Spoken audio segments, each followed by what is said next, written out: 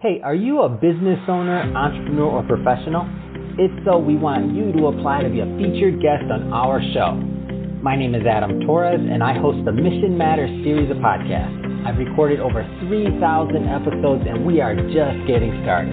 How do you know if you'd be a good guest to be on the show? Well, only one way to find out, and that's to apply, but I'm going to let you in on a little secret. We want guests that have a story to tell, guests with a brand, a product, or a service that can benefit my audience of listeners. If this sounds like you, go to missionmatters.com and click on Be Our Guest to apply. I'd love to talk to you and get to know more about your story. Again, head on over to missionmatters.com and click on Be Our Guest to apply. All right, now let's get into the show.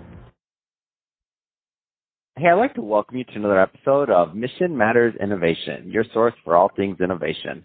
My name is Adam Torres. You can follow me on Instagram at AskAdamTorres. Keep up with my book releases, book tour schedule, signings, all that other good stuff.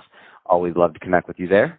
And as always, if you'd like to apply to become a co-author of one of my upcoming books, just head on over to the website, missionmatters.com, and click on Become an Author to apply. All right, so today I have Chris Bachensky on the line, and he's a co-founder over at Cannabis Commerce Corporation. Chris, welcome to the show. Thanks so much for having me, Adam. It's an honor to be. All right, Chris. So excited to get into today's topic. So we'll talk about what it means to be an entrepreneur in a rapidly growing, quickly evolving, and tightly regulated new industry. So excited to get into that. And maybe just to get us kicked off, tell us a little bit more about what you're doing over at Cannabis Commerce Corporation, also known as CCC. Yes, yeah. At Cannabis Commerce Corporation, we're solving the biggest problem in legal cannabis, which is cash. And I got scooped yesterday, Al Jazeera English, March 24th, saying the biggest problem in the cannabis industry is too much cash.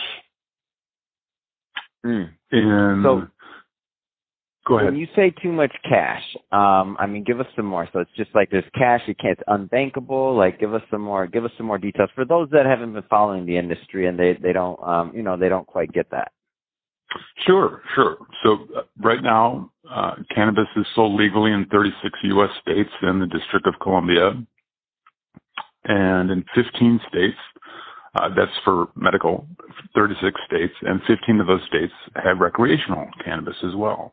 But the entire industry, because it's not federally legal, the entire industry, the banking industry won't touch cannabis.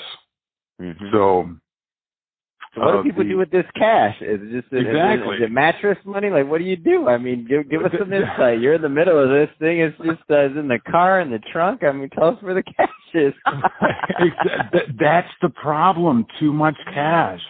The cannabis sales were up 30% last year. Of the 8,200 federally regulated banks, 8,200 banks, only 515 of those banks will do business with cannabis companies, and only 1 out of 30 credit unions. And the cannabis industry in 2020 did $22 billion. So the problem is, what do you do with all this cash? Our solution is don't take it in the first place.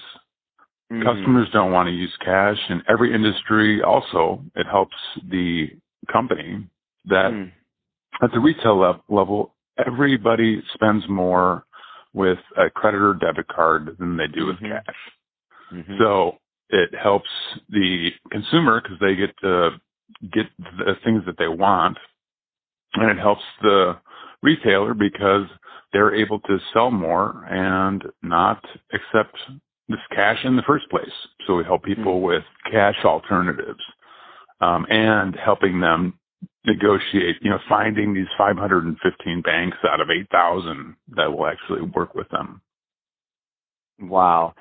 So when you say not take cash in the first place, so is it like a different point of sale transaction? Give us a feel for how the setup works. There are multiple options available. Mm-hmm. Whether you're looking for a cashless ATM type option at a retail level for curbside pickup or delivery, or you're a company that's just looking to pay their supplier here in California. This Al Jazeera article points out there was somebody who drove from LA all the way to Sacramento with $125,000 in a duffel bag just because they didn't want to get stopped at the airport to have the cash potentially seized just to pay a supplier. Wow. I know a CPA who, on behalf of their client, walked into an IRS office with $250,000 in cash to pay their taxes. So even though it's federally illegal, they still have to pay federal taxes and state taxes.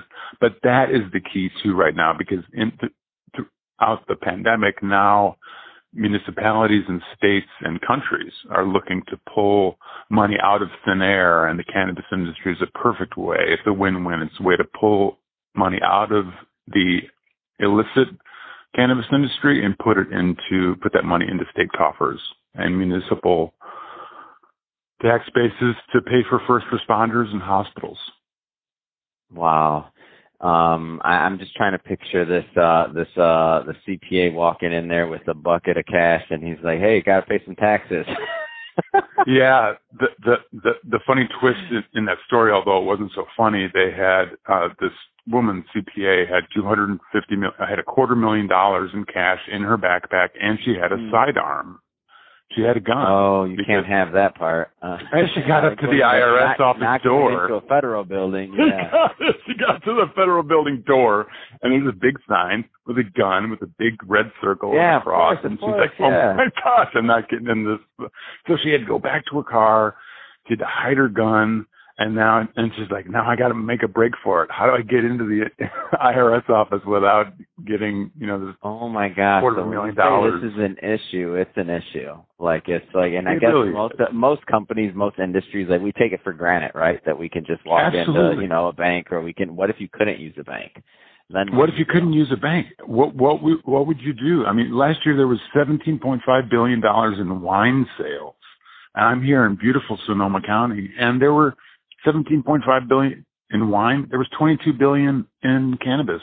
In Illinois alone, there was $1 billion in 2020 in cannabis. So yeah, but cash is a problem. It creates a problem just to pay your employees, or much less store.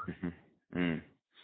So, Chris, if somebody is listening to this and they're in the industry and they're thinking about, hey, maybe you and your company, so Cannabis Commerce Corporation, can help. I mean, first off, what type of businesses? Two-part question. What type of businesses do you work with, and what's the best way for them to connect with you and your team? The type of business that we work with is anybody in the cannabis supply chain. Some people are just looking for ways to pay their suppliers. Mm-hmm.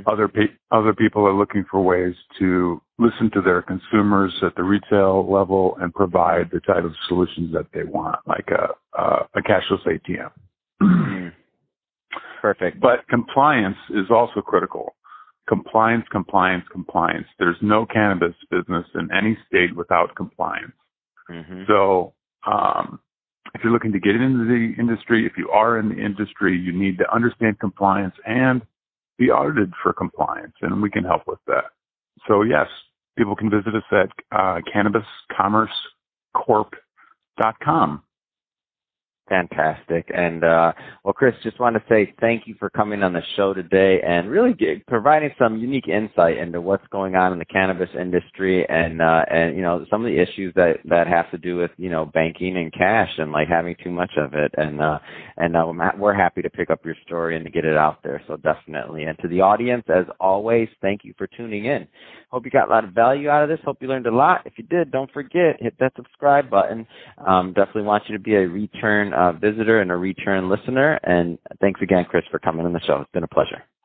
Be well, Adam.